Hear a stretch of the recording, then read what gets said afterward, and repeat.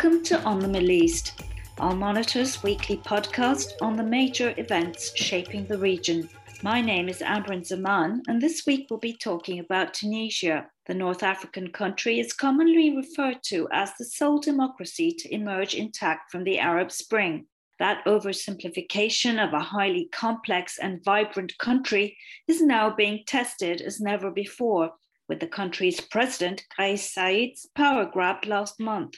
Some call it a coup, others an opportunity to tackle the country's chronic problems, notably massive corruption and economic stagnation. With us today is Monica Marks, an assistant professor of Middle East politics at New York University, Abu Dhabi. Dr. Marks is an Oxford-educated scholar who has 14 years' experience studying and researching Tunisia, and she's currently in Tunis.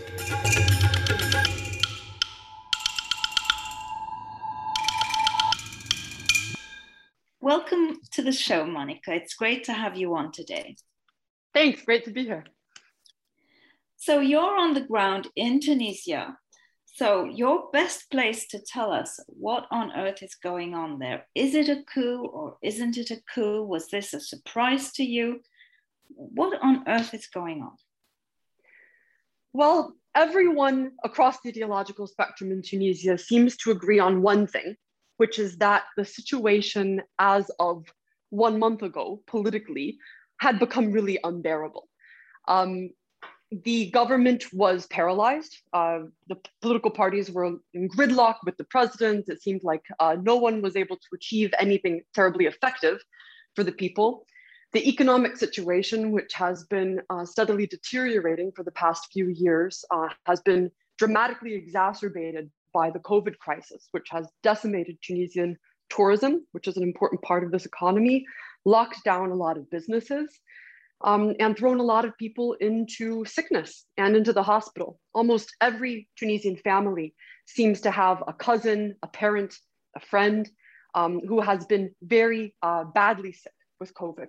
There have been images of the hospitals overflowing. And last month, as there were images of patients desperately sick with COVID outside of hospitals, they didn't have enough space. Tunisians also saw images on their television screens of the Prime Minister, Meshishi, just kind of relaxing by the pool. And understandably, this whole combination of factors really incensed people and made a lot of people feel very legitimately desperate. The pain has been real.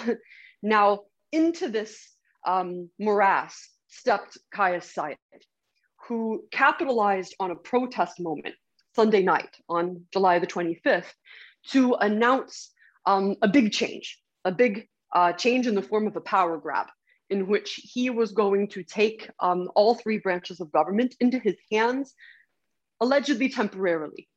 Now, whether it's a coup or not, I don't think should be a matter of much debate.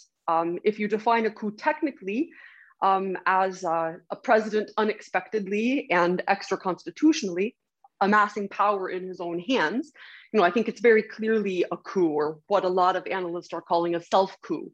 In the Latin American context, there's been a history of self-coups where a president does this himself without really a military behind him or any other actor making the classic coup. It's called autogolpe. Now, the matter that is being hotly debated amongst Tunisians now is whether the president's actions are going to be negative, whether the president is a desperately needed savior delivering radical shock therapy to the Tunisian political system, who's going to attack corruption as he claims he will do, who's going to revitalize the economy as people hope he will do, or whether Tunisia is hurtling in the direction of some form of autocracy in which the president might go on witch hunts, might suspend more parts of the constitution, and in which people's lives will be negatively affected, in which the economy will get worse, in which freedom of speech will decline, etc. So I think the reason why a lot of Tunisians who support the president, Kais Saied, in this moment are bristling at anyone, Tunisian or non-Tunisian, who even as much as mentions the word coup, is because of its negative connotations. They're not disputing the fact that this has been an executive power grab. What they're disputing, those supporters of the president, is giving that power grab a negative evaluation. Because it's important to remember that for a lot of Tunisians, they saw this as radical shock therapy that was really desperately needed, and they're very hopeful. Whereas some other Tunisians, I think a minority of Tunisians, but a majority of analysts, see this as a form of radical shock therapy that endangers the entire system, that actually murders the patient, the patient being Tunisian democracy or Tunisian political pluralism, rather than something salutary for the system. Well, Kais Saied emerged as something of a dark horse when he won that presidential election, a constitutional law professor that certainly nobody outside Tunisia had really ever heard of. Knowing what we do about him so far, would you say that he is likely to, step back eventually, or will he cling to power? And if so, what kind of obstacles might he face in doing that? This is the million-dollar question, and nobody really seems to know. It's an incredibly blurry situation here in Tunisia. I'm meeting as many people as I can across the ideological spectrum, supporters, detractors from the president, and I'm asking them the same thing. What's the best case scenario? What's the worst case scenario? And what's the likeliest scenario? And whilst everyone can kind of game out their versions of best and worst case, when you ask someone what's the likeliest case, they all say, we have no clue because we don't understand this president. This is a person who, to say he was an outsider is a gross underestimation. He came almost from another planet. He has pretty much no networks, no institutional understanding of how the state works, it seems. And he's incredibly unpredictable. He's almost the definition of unpredictable.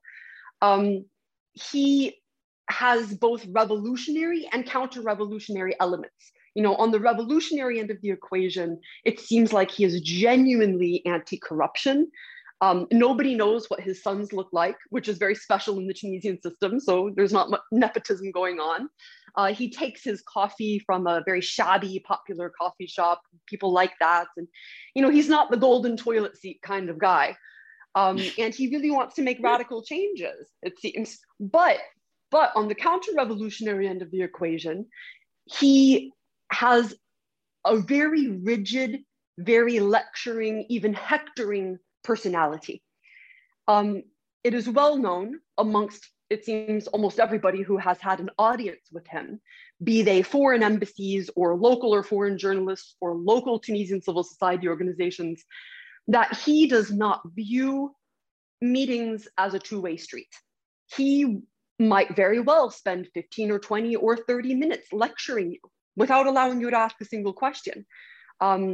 He might very well just deliver you a lecture about your own work, telling you, if you're a civil society organization, all the things that he thinks he knows about what you're doing. He seems to also have an almost messianic view of himself. He sees himself as a savior figure, as what they call a munqidh, a savior. And this raises a lot of questions, of course, and worries in a context in which he has amassed all three branches of power in his own hands.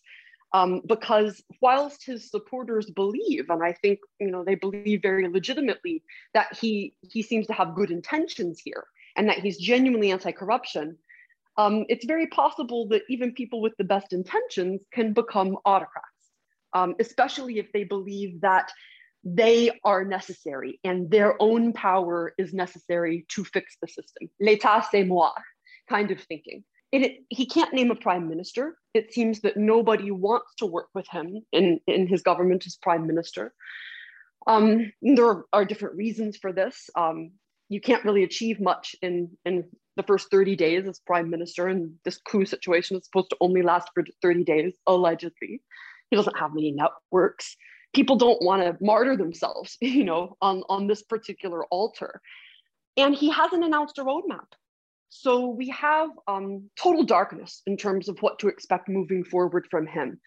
Increasingly, the president looks like a cat who got stuck on a very high tree and has no idea how to get down. You spoke of a roadmap. Now, the union, the UGTT, which, unlike many of the political parties in Tunisia, still commands considerable respect, has spoken of a roadmap that they're going to be presenting to the president. And they do seem to be increasingly airing worry that, democracy needs to be preserved. Do you believe that, a constellation of forces that would include the UGTT could have an impact? Well, that's the hope. That's the best hope for Tunisia in this situation. In other words, that Tunisia's most powerful civil society forces, maybe including even some political parties and analysts, et cetera, come together and form a clear roadmap, their vision of a roadmap that does two things: that holds the president accountable and does not let this spiral into autocracy, and that gets us back into a constitutional situation as quickly as possible. Because right now we're living under a system of presidential decree. We haven't seen much movement towards that amongst Tunisian civil society yet. I think they've been waiting. They've been expecting that he would have had more of a plan than he had. And it seems like even amongst his supporters in civil society here, they're a bit shocked that he hasn't even come forward with a plan yet. So I think every day that passes without a semblance of a plan leaves some more space for civil society to step up to the plate. And the hope is that they'll form a national front, really, that goes beyond UGTT.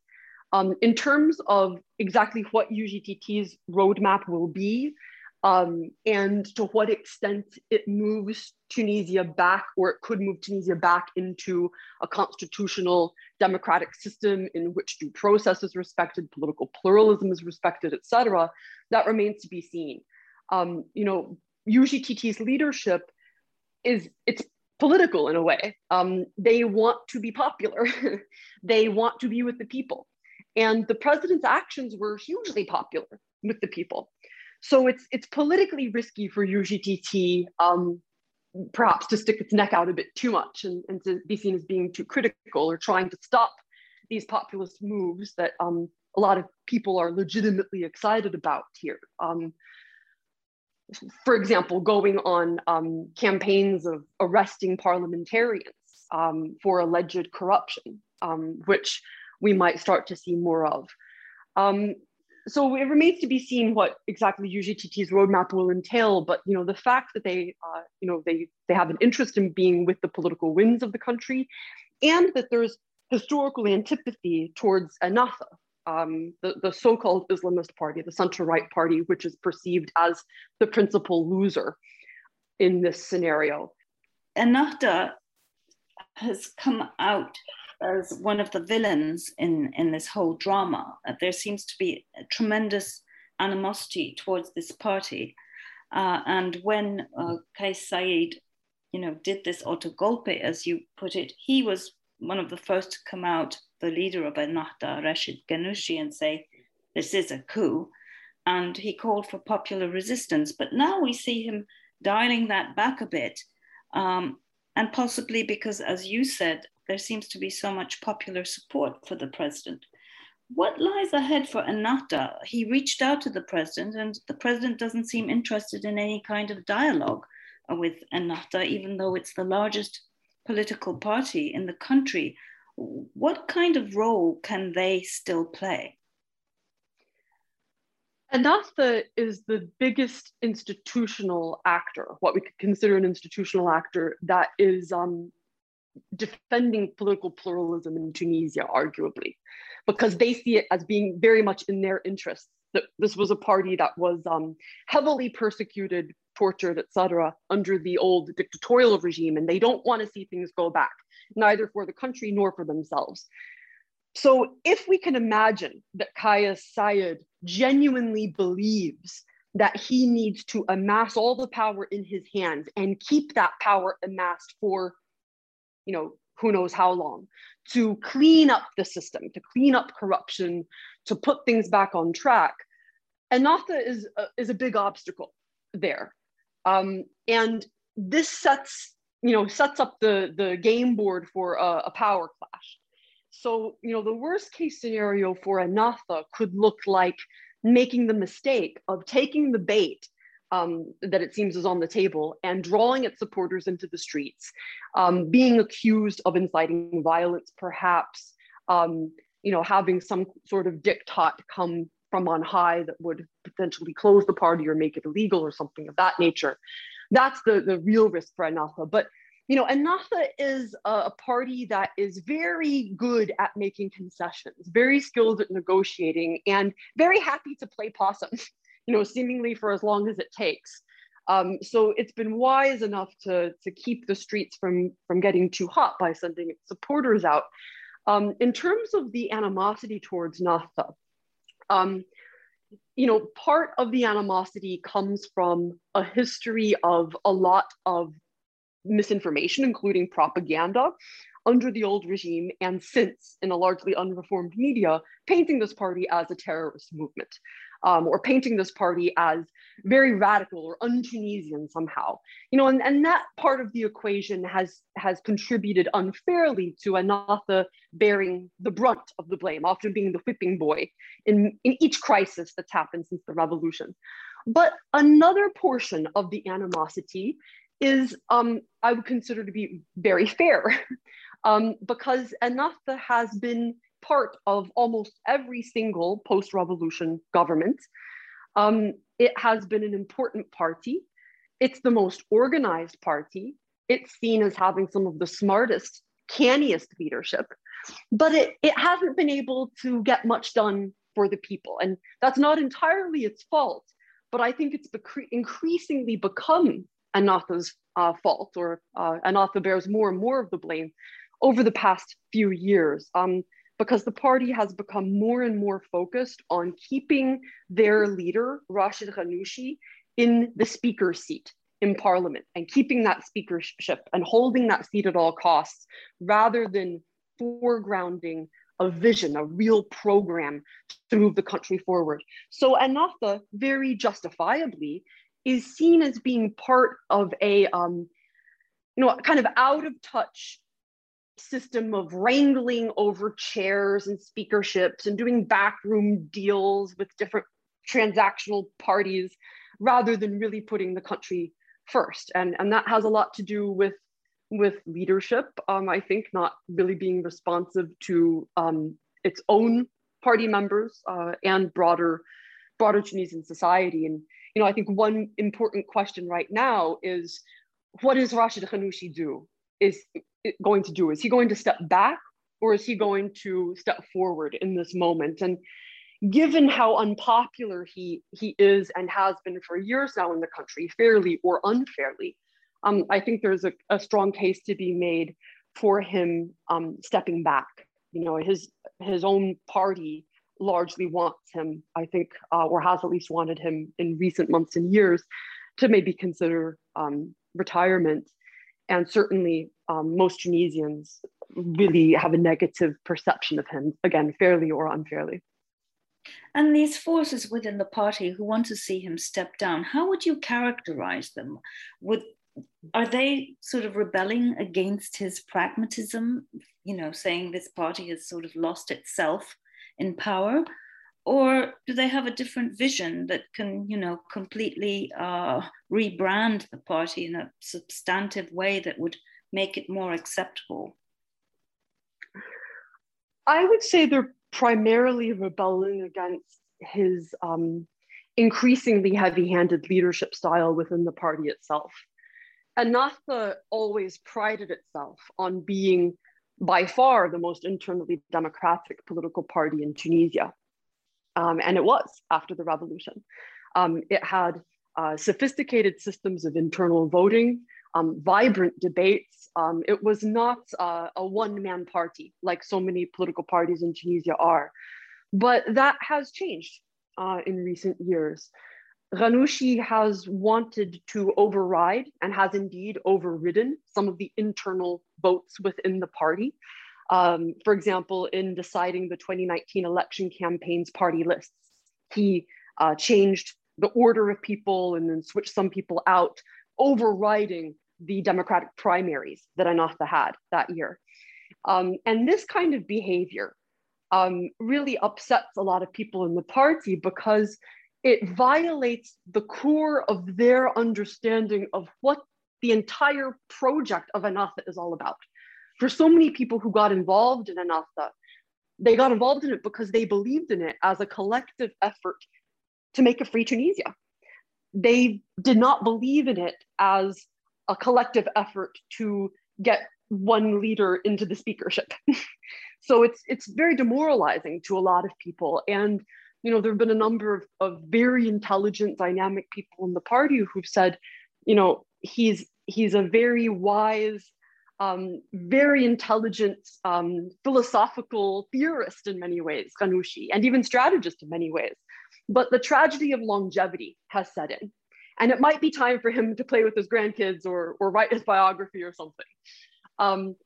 And there's a concern right now that that Ghannouchi could be led to an exit door that does not feel just and does not feel dignified by almost force or duress. If, for example, he is indicted under like a shady judicial case, the independence of which we don't understand in this environment of Ato Golpe, if he's indicted for something like corruption under this Ato Golpe environment, that would not be a great exit door for him. So there are some people in the party, it's not everybody, but it is a contingent of mostly younger people in the party who are making the case that the most pragmatic thing for him to do now would be to find the right exit door. Well, there's always been this sort of framing of him and his party as sort of, as you said, being kind of radical terrorists. And there are actually some real radical terrorists in Tunisia. So many Tunisians joined the Islamic State. For now, they seem marginal, but do you worry that, given the situation and the sort of chaos, that those radical elements could somehow benefit from this situation?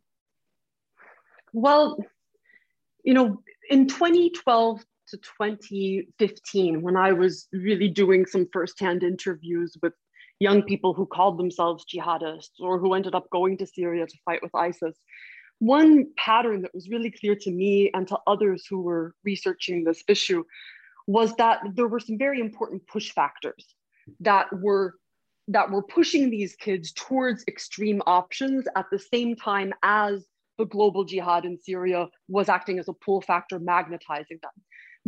Those push factors included things like extreme poverty, lack of options, lack of hope, lack of opportunity, constant harassment from the police. Tunisia's police state, its security sector remains largely unreformed since the revolution. And the poorer you are, the more constant denigration and harassment you get from the cops all the time. The perceptions of corruption also upset and acted as a push factor for some of these young people. And you would sometimes meet within the same family one brother who was attracted to jihadism and another brother who was getting on a boat to try to go to Italy. These were different responses to some similar underlying push factors. And my biggest fear in this situation is that some of those socioeconomic problems, which acted as big push factors for young people to get on boats and try to migrate to Europe or to join extremist movements, they might get worse. And here's why. Because Kais Saied seems to understand the institutions of the state so little that he's not offering any kind of economic vision, let alone clear managerial style. He's firing ministers willy-nilly. including ministers who have been really essential in negotiating better terms for Tunisia with the IMF agreement, which Tunisia needs if it's going to not fall off a cliff with its public finances come October, if it's going to be able to pay its public salaries. And Kais Saied has also done some really esoteric things that don't bode well for the business community or increase investor confidence, like, for example, going to the Employers Association here, UTICA, and simply commanding business leaders to lower their prices on consumer goods. Obviously, that's not how an economy works. That does not send good signals to current and potential investors. And then combined on top of all of that, you have the reality that we simply do not know what political system Tunisia is going to have in 1 month's time or 2 months' time. Will it continue to be a parliamentary democracy, however flawed and fragile? Will it turn into more of a hybrid system, a liberalized autocracy, something more on the order of Turkey, for example, that is, neither a democracy nor an all-out, bloody Sisi-style Egypt dictatorship? Or will it try to reinvent the wheel by going down, it seems like Kais Saied's idealistic road of trying to craft a system of direct democracy with no parties and potentially patchy elections, which looks something on the order of a Jamahiriya system, like Gaddafi had in Libya, this very radical reconceptualization of local governance. It's unclear. So all of those factors together do not a good investment environment make, do not a stable economic situation make, and I fear could really worsen things. On the corruption end of it, in terms of trying to reform corruption, that particular push factor, Kais Saied's approach seems simply to be arresting people, arrests. And that ignores the fact that corruption in Tunisia is systemic. And you don't resolve systemic problems by arresting individuals simply. The problems go much deeper than that, but he does not seem to have any kind of sophisticated understanding of systems and institutions. Well, this sounds very scary. You mentioned Turkey. Now, one of the narratives that's circulating about what's happening in Tunisia for a while is that external powers are at play here. On the one hand, Egypt, UAE, and Turkey and Qatar on the other, with the latter supporting Ennahda allegedly, and Egypt and UAE somehow having a hand in what just happened. Is there any truth to this? Well, we know that there are regional and international dimensions of what's happening in Tunisia. Regionally, Turkey and Qatar have been more aligned with the Ennahda party. They've been more sympathetic to political pluralism in Tunisia so far, but definitely heavily biased towards Ennahda party. The UAE, Saudi Arabia, and Egypt have seen the existence of any democracy in the region as a real threat to their autocratic systems. And furthermore, these countries have a deeply ingrained, almost obsessive fear of movements that seem to them to be Islamists. They don't have a very sophisticated understanding of Ennahda on the ground in Tunisia. It is completely different, really, than the Egyptian Muslim Brotherhood. At best, it is a cousin-like movement. It's really its own thing, but they don't seem to understand that. So there's kind of a real interest on the part of those players for seeing Tunisia eliminate Ennahda from the political landscape and move more in the direction of autocratic regimes with which they are much more familiar and more comfortable. We don't have a great deal of clear information in the public eye about Qatari funding or UAE funding for their potential or hoped for proxies in Tunisia. But we do know that there is a history of these different regional players attempting to find proxies and attempting to intervene in different countries throughout the region, most notably in Libya, which is a huge regional proxy war right now. and where this interference has contributed to instability. It was interesting to note that amongst the very first foreign ministers that President Kais Saied invited to the presidential palace here in Tunis in the week after his auto golpe attempt included the Egyptian foreign minister, who conveyed Sisi's support from Egypt, and also Saudi Arabia. Now, his supporters, the supporters of President Kais Saied, are saying, well, you know, it's just simple diplomacy. He gets to meet with anybody he chooses. And of course, there are different Arab leaders who are going to come. But of course, as we know from watching, you know, President Donald Trump, for example, whose first foreign visit was to Mohammed bin Salman in Saudi Arabia rather than to a Western democracy, presidents choose who they want to entertain, who they want to visit, and how. And these things most certainly send signals. And the signals sent from those visits last week certainly did nothing to allay the fears of regional interference from Egypt, the UAE, and Saudi Arabia on the part of a lot of more suspicious Tunisians and international observers who are concerned about Kais Saied's actions. Of all these countries, and I would throw in obviously the United States, the European Union, France, Italy, and of course the big neighbor, Algeria. Which would you say has the most leverage? Most likely France. France has always been the number 1 international player here in Tunisia, but it has often gone along to get along. You know, France has been very comfortable working very closely with the prior dictatorial regimes here. It's not entirely clear where each one of these players is going to throw their weight, but what is clear is a deep sense of concern amongst, I would say, all international players except for Egypt, the UAE, and Saudi Arabia, that Kais Saied is very unstable. And as observers of, you know, the international politics of the Middle East and North Africa are very aware of, you know, the West often talks a big game about democracy. But when it comes down to it, what they really care about often is stability. They don't want to see migrants crossing the Mediterranean. They don't want to see terrorism problems. They want stable markets, etc.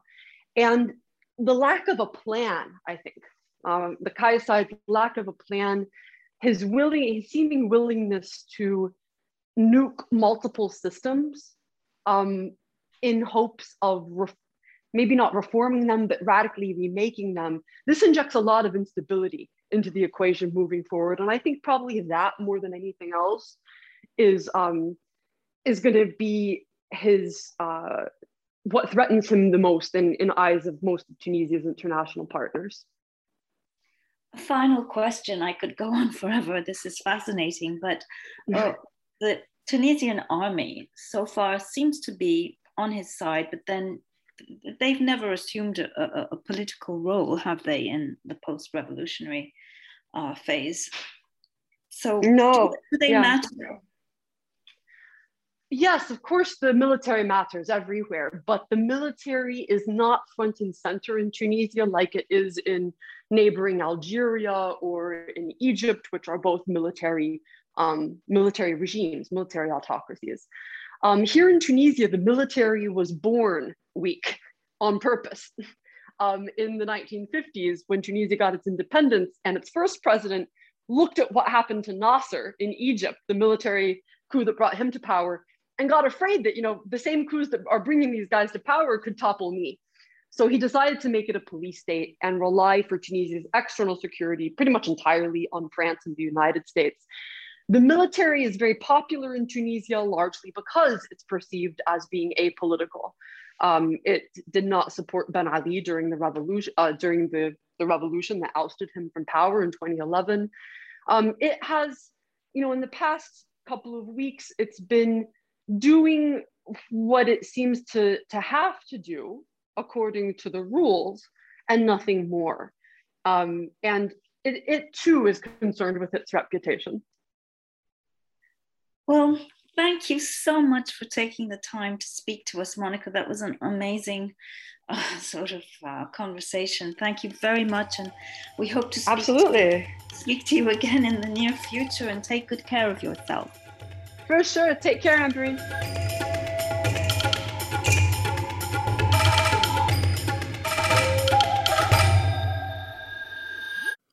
I'm Ben Caspit, Al Monitor veteran columnist reporting from Israel, one of the world's major news and action suppliers of all times, comparing to its tiny size. I've been covering and analyzing the political, diplomatic, and military arenas in Israel for over 34 years. My best-selling biography, The Netanyahu Years, was out 2 years ago. I covered 7 prime ministers, 1 major war, 2 intifadas, 1 prime minister's assassination, 2.5 peace treaties, 4 military operations in Gaza, and it's not letting up anytime soon. I'm glad to invite you to On Israel, our brand new podcast, where we will discuss major events in Israel and its surroundings, talk to decision makers, leaders, and analysts, and try to understand the chaos that comes with the territory of Israel and the Middle East. You will never have a dull moment with us. See you soon here on Israel Al Monitor.